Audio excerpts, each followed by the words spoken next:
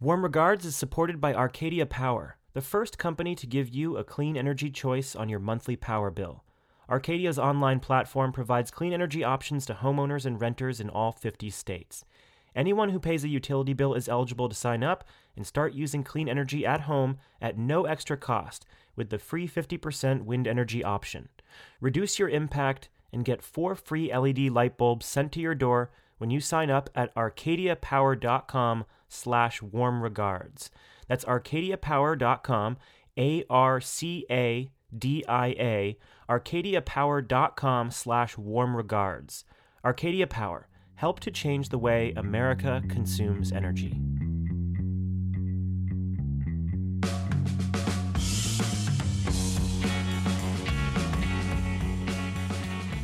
Hey everybody, this is Warm Regards, a dialogue between the climate scientists, newsmakers, journalists, and people on the front lines of climate change. I'm Eric Holthouse here in Tucson, Arizona, fresh off a perfectly relaxing month of paternity leave, which, you can't see the irony font on audio, but but let me tell you that changing diapers at 2:30 is much preferable way to spend your time than analyzing this election, but this is where we are. So good news is that this is almost over. So we have a few days left, actually 1 week left exactly. We're recording this on November 1st. The latest odds on 538 has Trump with about a 28% chance of winning, so slightly better than flipping tails twice in 2 tries, which all of us have done before. So we know that it's unlikely, but not extremely unlikely, that Trump will win. This week, we're going to tackle what might be in store when it comes to climate after the election. Specifically, we're going to examine the future of the Republican Party post-Trump and sketch out a scenario that could lead to full-blown bipartisan climate policy in the near term, and I am not even kidding. So assuming Trump loses, his failure to acknowledge the increasingly pressing reality of climate change won't be the main reason why, but some factions of the Republican Party are already gearing up to make sure that future conservative presidential candidates are not so out of touch with their thinking on the world's most important issue. Our special guest this week is squarely at the center of what we can call the emerging eco-right. Alex Buzmasky is the Director of Strategy and Operations for Republican, where he's helped lead an educational initiative to motivate his fellow conservatives on climate change. His journey from climate denier to clean energy campaigner could serve as an example in a single person of the future of the Republican Party. Alex, thank you for joining us. Delighted to be with you, Eric. Great. And to help Alex and I chat this out, I'm joined, as always, by the New York Times' Andy Revkin and our resident paleoecologist, Jacqueline Gill. Hey, guys. Hey. Good to be with you. Okay, so let's get down to it. Alex, could you tell us how you got here? I mean, a little bit about your own personal journey. And it seems pretty interesting. I mean, that's why we have you on, of course. Sure. I was a pretty politically active youngster and very involved with the conservative movement in Wisconsin and the Republican Party. I went off to college hoping to get my feet wet in politics, and I had my own little newspaper called The Right Idea, which had the logo was an eagle clasping a Christian cross. And after George Bush won the 2004 election, I carried a cardboard cutout of Bush around campus smoking a cigar, and the college Democrat president tackled me in Copley Square, broke Bush in half. And then I put on this conference called the Take Back Georgetown Day, which was a pretty frothy, young conservative event where we made a lot of noise. And I really liked making noise, and one of the ways I did that was keeping my hand up in these classes that had a lot of liberal professors. And one of those classes was climate science with Professor Nathan Hultman. And I enrolled in that specifically to heckle him. Oh, sorry. This is where the climate, the professor on the podcast just loses it. Go ahead. This is great. Well, Jacqueline, if you ever do get a heckler, the way Professor Hultman approached me was asking me to justify some of these, conspiratorial claims that I was making based on whatever I was hearing out of the conservative tribe, out of the talk radio tribe. And I did it. I tried. And over time, I think what I realized is that all these things I was finding, all these uncertainties, the things that we don't know, because we just don't know so much about the climate system, but we do know a lot. And I was confusing risk with lack of urgency. I'm confusing like conspiracy for uncertainty, and uncertainty as like the essence of risk really drew me into the issue as important. And as you do when you find things that are important to you or fascinating to you, you look around in your world and you try to find folks in your network that will help you figure out how to think about this issue. And I tried to do that with my Republican and conservative friends and with the on climate change. After I worked with Professor Hultman to better understand the nature of the risk, and the truth is I sort of discovered that while the conservatives have this very strong legacy of environmental pragmatism and legislation and leadership, climate change had very little conservative thinking applied to it. I was frustrated. I saw this issue, this civilizational issue that I was just coming to understand. I felt betrayed by my tribe for not furnishing me with the right information, and for filtering it in a really dishonest way. And I felt, ill-equipped to tackle the issue with my deeply held free enterprise and conservative beliefs, because none of the folks that I looked up to had been really thinking about it. After college, I moved to Tanzania and started a company doing rural energy projects for carbon offsets. So it's a program called the Clean Development Mechanism, and I worked for a few years trying to develop these CDM projects in East Africa. And then the carbon market crashed, and I had seen some really glaring examples of both climate policy working to make poor people's lives better and climate policy working to expropriate the land from poor people and make their lives much worse. So I know that climate policy can have profound impacts on the least of these. And I saw that firsthand in Africa. And after the market crashed, came back to the States looking for a way to make sure that American climate policy, led by conservatives, did right by the least of these and was effective and not wrought with government failure, as some of the carbon offset programs in Europe and the world had been up to that point. And then there was this guy, Bob Inglis, who had martyred himself in Congress, and I stalked him down, and we started this thing called the Energy and Enterprise Initiative under his leadership. It's been 4 years since then. We're still trying to, build this eco-right movement. Yeah, and so Republican has grown out of your relationship with Bob Inglis, and you're specifically aiming to recruit people that are like you, that are conservative by tribe, but agree that climate change is something that humans are causing and that we need to do something about as soon as possible. Yeah, Bob and I traveled the country for a couple of years talking to college Republicans and Federalist societies and energy clubs at business schools and chambers of commerce and things and groups like that. And we kept hearing the same thing from folks that would come up to us after our talks and say, "Wow, I can't believe that you exist. I didn't know other Republican or other conservatives think like me.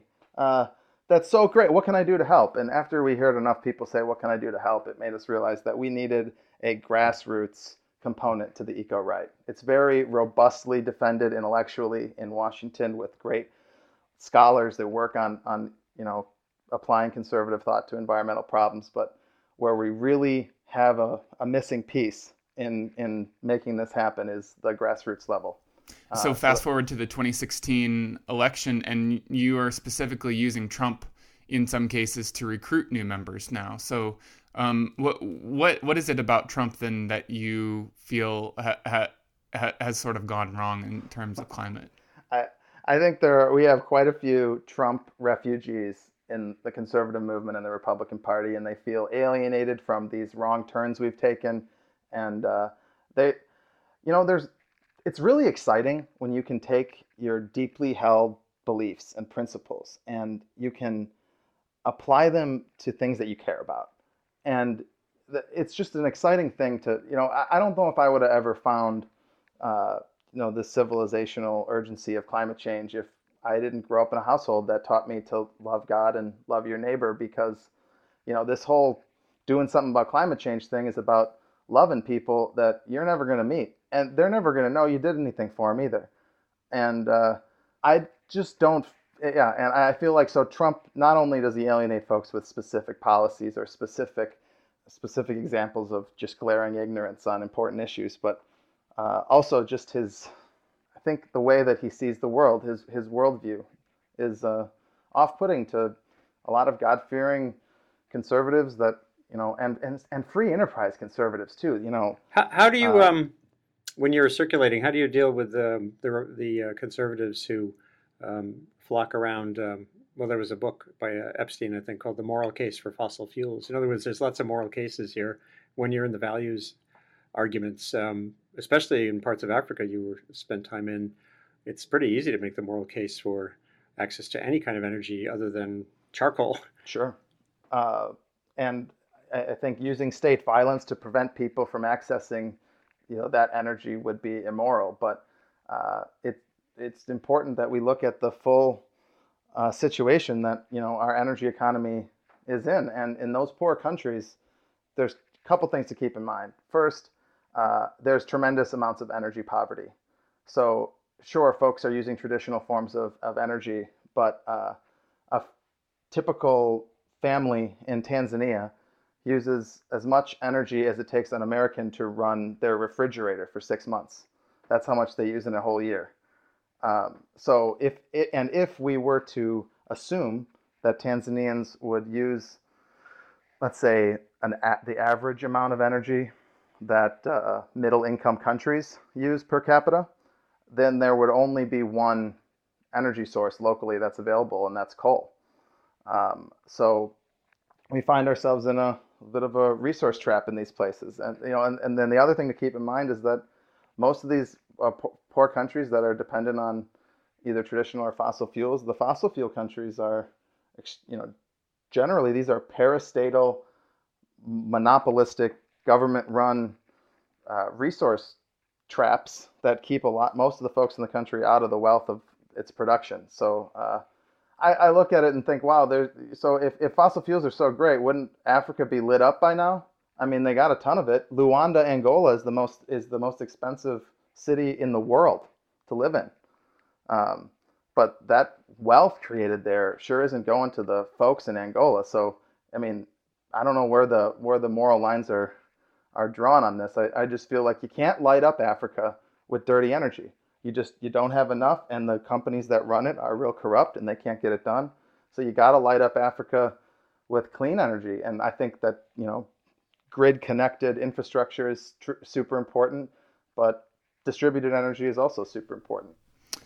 So there's an analog now to that. That's what's happening in a very small way in Washington State this year, is that they have America's first carbon tax on the ballot in a statewide election, and we have this sort of ideological battle between environmentalists. On the one hand, it's not a perfect proposal. There are some accusations of the communities that are going to be affected most by this tax, and it's a tax swap too. So it's designed to reduce sales tax to make it easier to bear for the poorest people in Washington State.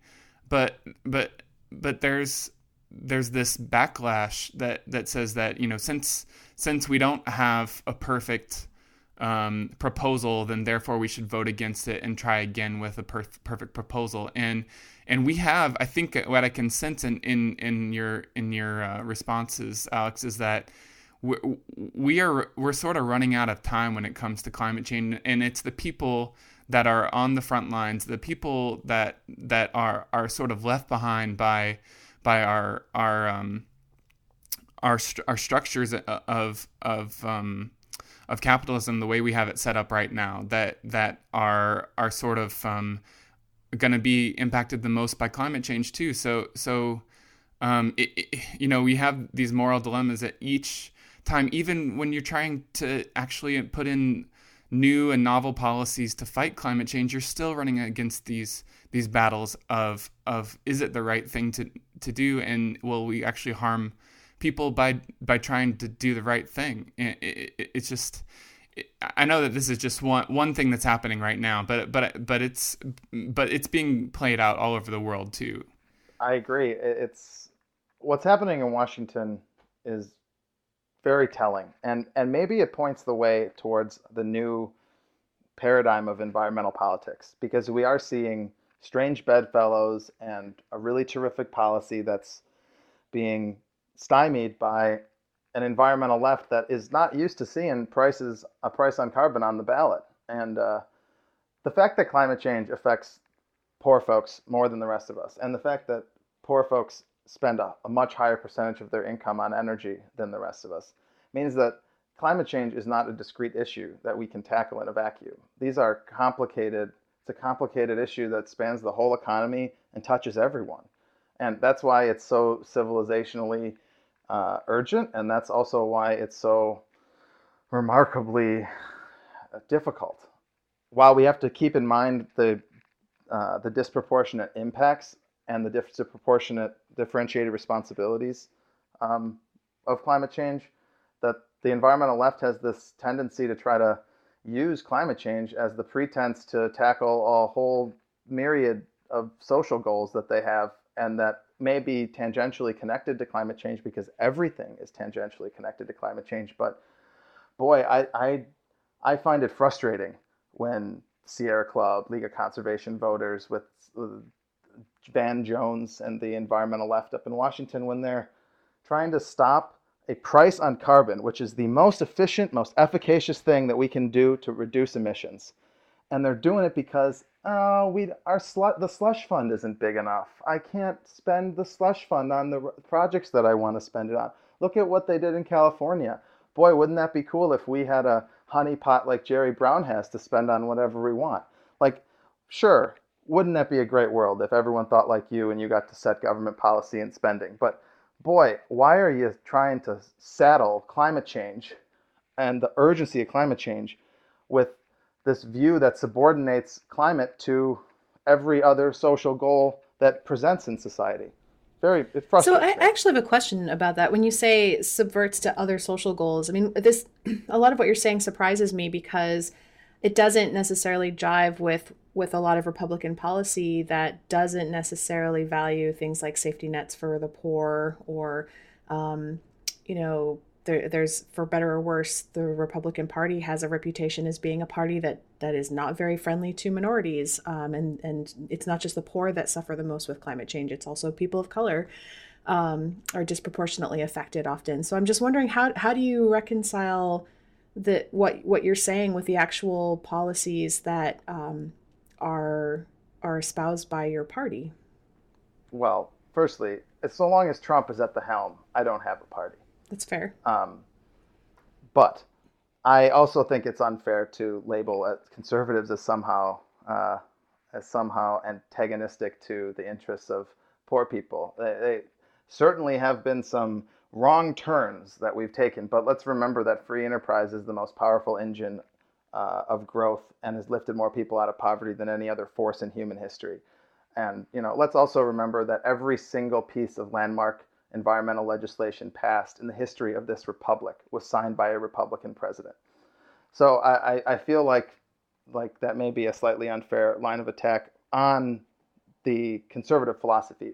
But, with Trump talking, it's not unfair to label the Trump Republican Party like that. Well, I mean, I think about things like regulation, though. I mean, we know that environmental regulation, corporate regulation, those things can protect the people who need that protection the most, and who don't necessarily have a safety net to fall back on, or who bear the brunt of lack of regulation. So I'm just thinking of examples like that. Well, sure. Like if you have, I don't think that's partisan. I think that's when you have 128,000 premature deaths from inhaled soot from coal plants each year, and then you got the members of Congress that are representing coal, fighting against regulations to clean that soot up. Now those representatives are Democrats and Republicans. Joe Manchin was the guy who shot cap and trade, on his commercial.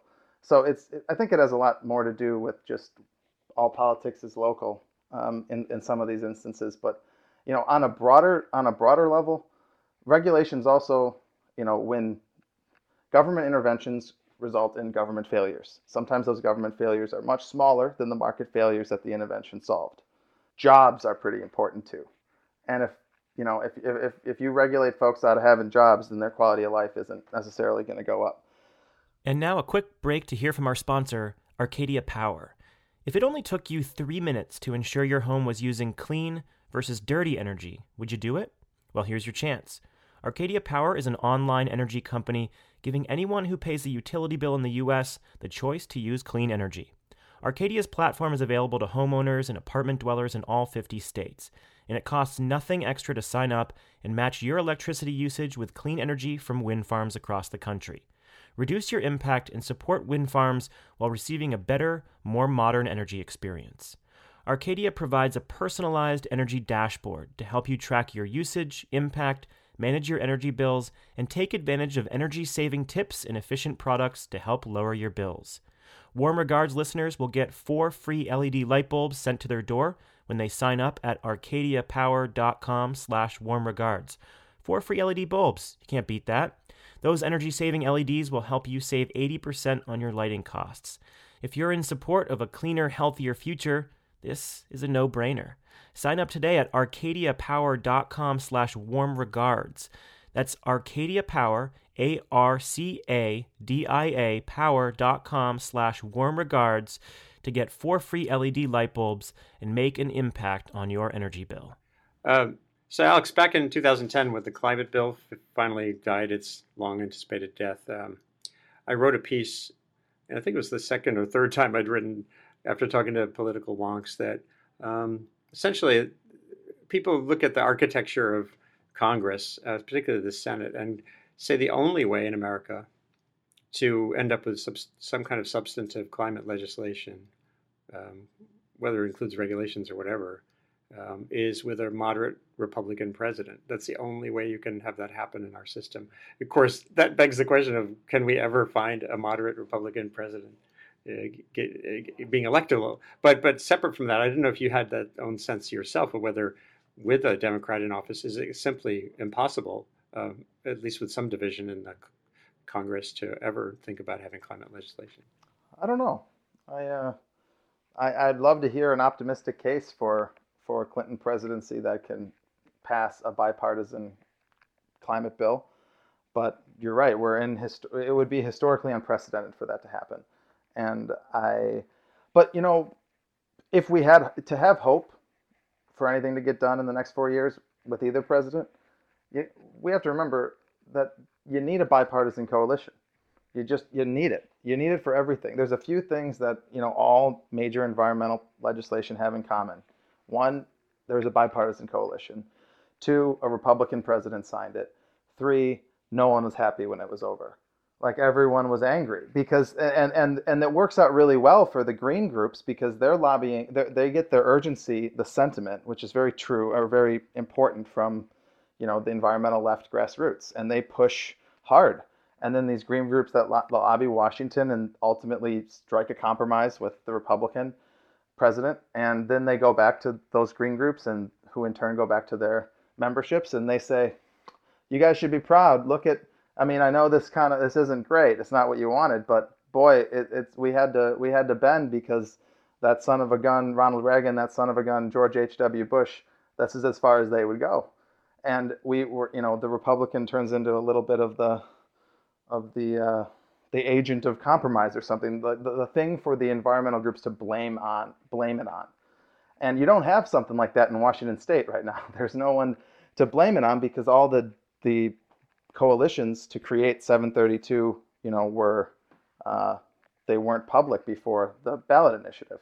Like, there's no individual that they can say, this is the reason why we have to take something that's less than perfect.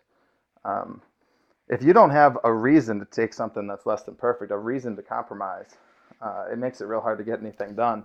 So let me read you back something, Alex, that you said to me in the article that we published in the New Yorker, is that without policy competition, we're stuck in a status quo that's utterly insufficient and inefficient. And so I think the way I read your organization is that you are trying to help provide a voice for people that are going to come up with some of that policy competition to the Democrats, assuming the Democrats are going to be in control of the White House and probably the Senate for the next 4 years. So what would it look like to you to imagine a scenario in which Republicans can lead on climate in the future, in the next 4 years and the next 40 years? What would that look like? Knowing that the overarching goal is zero emissions as soon as possible, how do you get there? Sorry, I'm laughing because what a question that is, right? How do you get there? Well, firstly, demographics are destiny. And while the headlines might say, oh, conservatives don't care about global warming, oh, Trump thinks it's a hoax, the trend lines are firmly in the favor of a free enterprise party emerging from the rubble here, because the rebuild that we have to do has a lot of prospects that are refugees in the political system. Most millennials are fiscally conservative. They don't want to inherit a crushing public debt.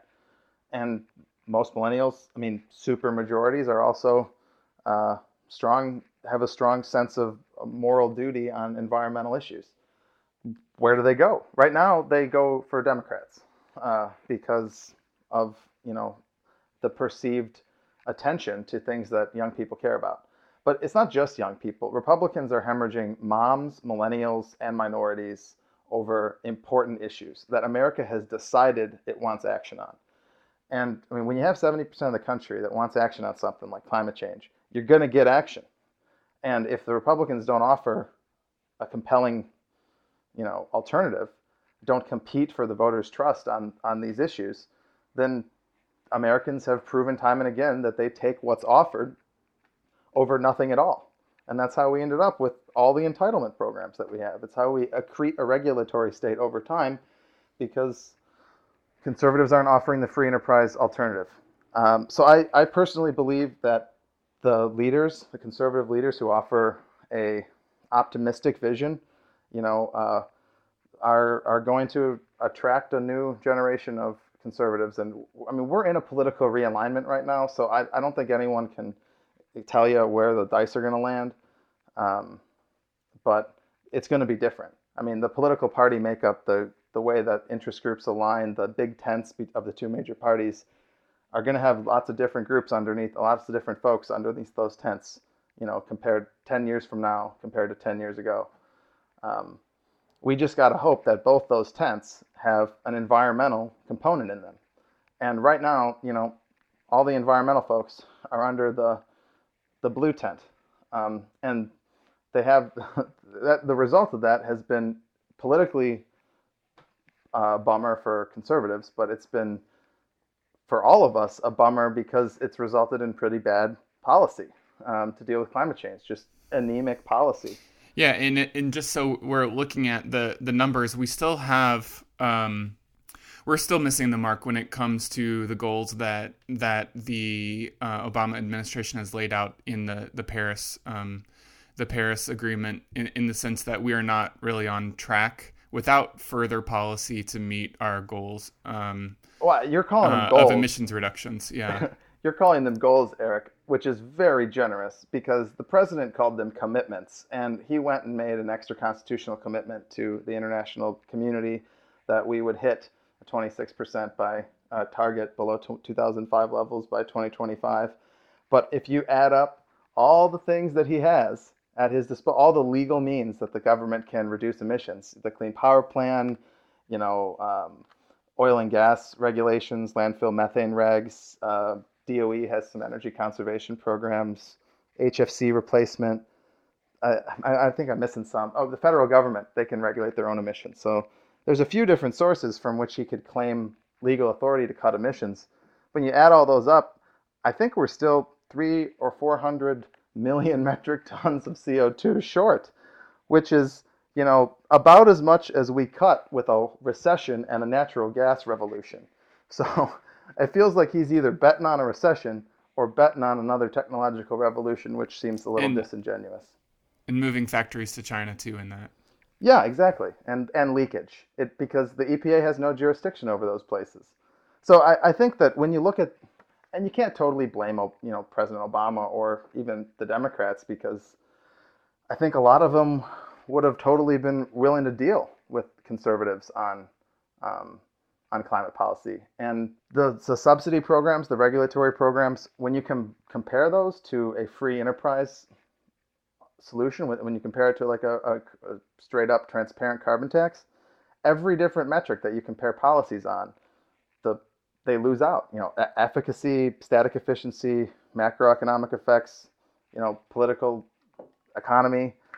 Actually, no. You know what? Political economy is the one where free enterprise loses to regulations right now. Because if you ask Americans if they want CO2 regulated, they almost all say yes. You ask them if they want a carbon tax, a lot of folks still aren't sure. And I think that's a lot like asking people if they wanted to buy aspirin in 1925. You're not sure what it is, so you don't know if you want it. So it sounds like the free enterprise solution is a carbon tax. Is that it? Are we also talking about are we talking about things like geoengineering? Are we talking about, this technological revolution that will be driven by competition and, creating solutions in a market that doesn't exist yet? I'm just sort of wondering what do you mean? I think that the eco-right has a pretty robust policy toolkit here, but it is not as expansive as the environmental lefts, because when you have a problem, we have a pretty rigid set of principles that we need to stick to try to solve that problem. Whereas I think that progressives may be a little bit more free in inventing government interventions and social programs to deal with pretty much every problem you can think of. So we don't have as diverse of a policy toolkit as, environmentalists, I would say. But I think that that environmental tax reform is probably the centerpiece, because you need a price on carbon through the whole economy, as compared to the 30% of the economy that the Clean Power Plant regulates. But it also, you're right, it also has to do with fixing market failures in research and development for funding applied energy research and targeted deployments for things like ARPA-E. I feel like the eco-right can draw from quite a few different state and federal issues. Yeah, we've talked about this on the show before, how work by Yale and George Mason has shown that if you go to like some of the arch conservative skeptic places in Oklahoma, there are conservatives, libertarians particularly, who, because of what you just said, love to get off the grid, but it's not because of global warming. And so if you go at them with the issue that framed all around climate, you're actually building barriers where you could have people who care about clean energy coming together. So there on the left, I see a failure in terms of not being able to open up to this idea that sometimes, at least in some circumstances, the best way forward on climate policy is to not talk about climate, but just to talk about the things that people can find common ground on. Yeah, that's a pretty popular opinion these days, Andy. There is I'd say, half of the eco-right is out there working on clean energy and on consumer choice and ratepayer rights, and they find success because 80% of the Republicans want the government to advance clean energy, and I think you're totally right about the baggage that climate change has, just as a word. Yesterday I was in Washington University in St. Louis giving a talk, and one of the Federalist Society guys came up to me after. Well, he had asked me a bunch of questions during the talk, and then afterwards he told me that he doesn't believe in climate change, but he acknowledges that humans are contributing to rising temperatures by emitting greenhouse gases. And I said, what? And he said, well, look, climate change doesn't mean the scientific mechanism by which temperatures rise as a result of human emissions. Climate change is a religion, and And he's right. That's The fascinating. left has been able to use climate change as the pretense for a lot of different government interventions. And when the wall fell, a lot of reds did turn green. And the messengers on climate over the last 20 years have been predominantly from the left. And the solutions proposed by those folks over the last 20 years have been predominantly big government, central planning types of approaches, or they sound very condescending because they sound like some person who thinks he's smarter than you is going to tell you what kind of car you can drive and what kind of light bulb you can use, and these things that just feel wrong. They feel like impingements on your liberty. And if that's what climate change means, if that's the religion, then he doesn't believe in it. So go ahead. So that's really interesting because oftentimes when I engage with climate skeptics or climate deniers on the internet, it doesn't actually come down to a disagreement about whether the earth is warming or whether, how carbon dioxide works as a greenhouse gas. It comes down in the end, if you drill deep enough, to disagreements about the role of government and policy. And so that's very interesting to me that, this idea of climate change as a religion, because, for me as a scientist, the science, I don't make up or reasons to, connect my science to climate change so that I can get, grants more easily. I do science because I care about the planet, but there's this perception that this is a tremendous hoax that we're taking advantage of just to be able to get tenure and live fat on the land. I admire you and your colleagues for putting up with the kind of abuse that you guys get on a regular basis, and I'm just sorry that happens to you, but I'm very grateful that you're contributing to climate literacy. And I feel like I remember Andy has a cool metaphor for climate politics, which is this water sloshing in a pan, right, Andy? Indeed. And you have the ebb and flow of politics, and that swirls the water around, and that's what we saw in the polls about who cares about climate change. From about 2000 to 2014 or whatever, we had a little peak there when a movie came out. But I think we're adding water to the pan, which is what you called salience, right? I think we're adding water to the pan. That George Mason Yale poll you mentioned shows that the fastest changing group of opinions on climate is conservative Republicans. Self-identified conservative Republicans have went from 26% to like 42% over 3 years in their acknowledgement of climate change. But I want to add to Jacqueline just very quickly. When you dig down, I don't think it's about a fundamental disagreement on the role of government. I think it's about an inferiority complex. I think that people are just, there's a really effective coping mechanism for a problem that you don't want to solve because you don't like the solution. If the solution is anathema, a real easy coping mechanism is just to belittle the problem. And I don't think I think a lot of conservatives just haven't heard the issue discussed in their language, and with not just, and that almost sounds condescending saying they have a language, but this issue it's been the left's. They've owned it for so long that all the words and the values that get connected to it are foreign from half of this country. And the environmental left is 60 years old, hundreds of millions of dollars, and the eco-right is a few dudes in DC, and then our group, which has 5 folks or 6 folks, scrappy operation trying to change the world at republicen.org.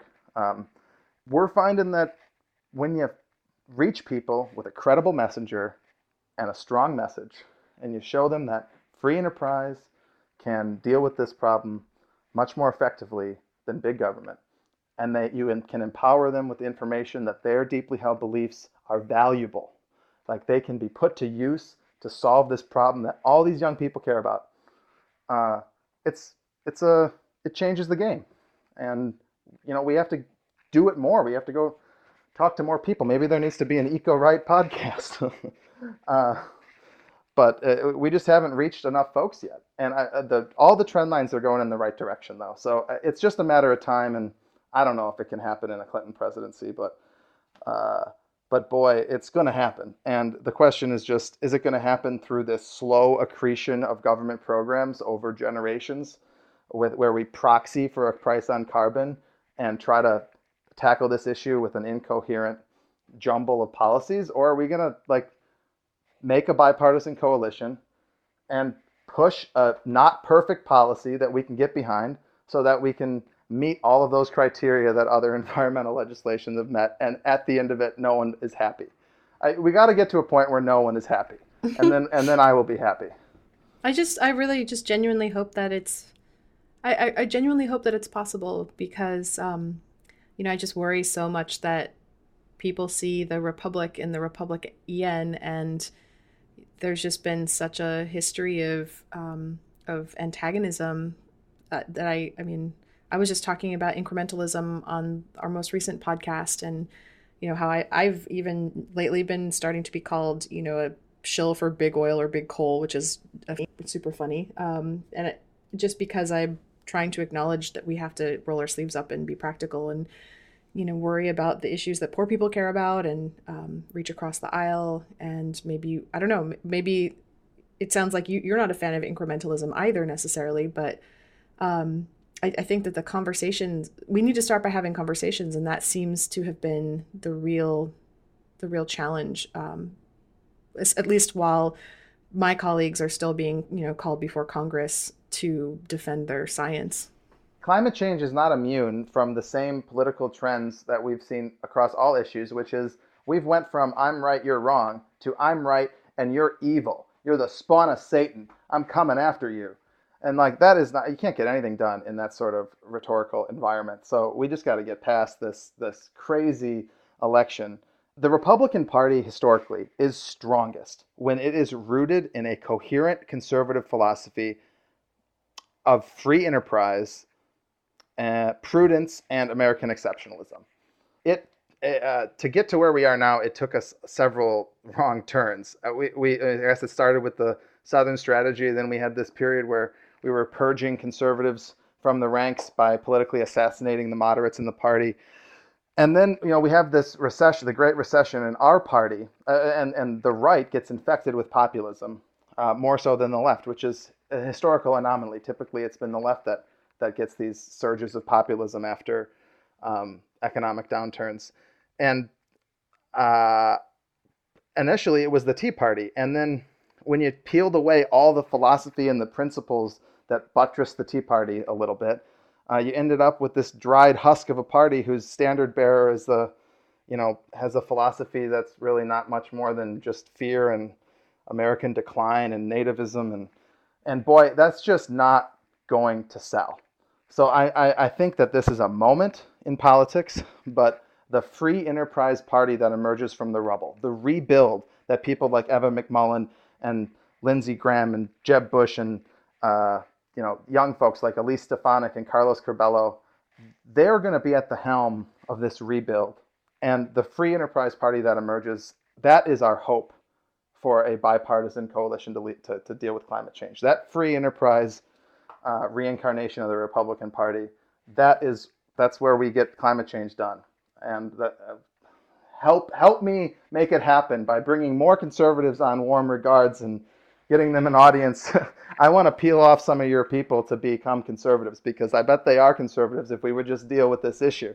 Which I think will be helped if we can not make this such an embattled issue that people who are working on climate change feel like they have to have their dukes up and not give any ground whatsoever, because they'll be attacked. So we're collectively holding our hands right now, raising the white flag, saying we want to restart. We're going to do this together, starting right here on Our Warm Regards. All right. That's our show. If you like what we're doing here, please tell a friend. As always, please hit us up with your thoughts on future guests, show ideas, pretty much anything.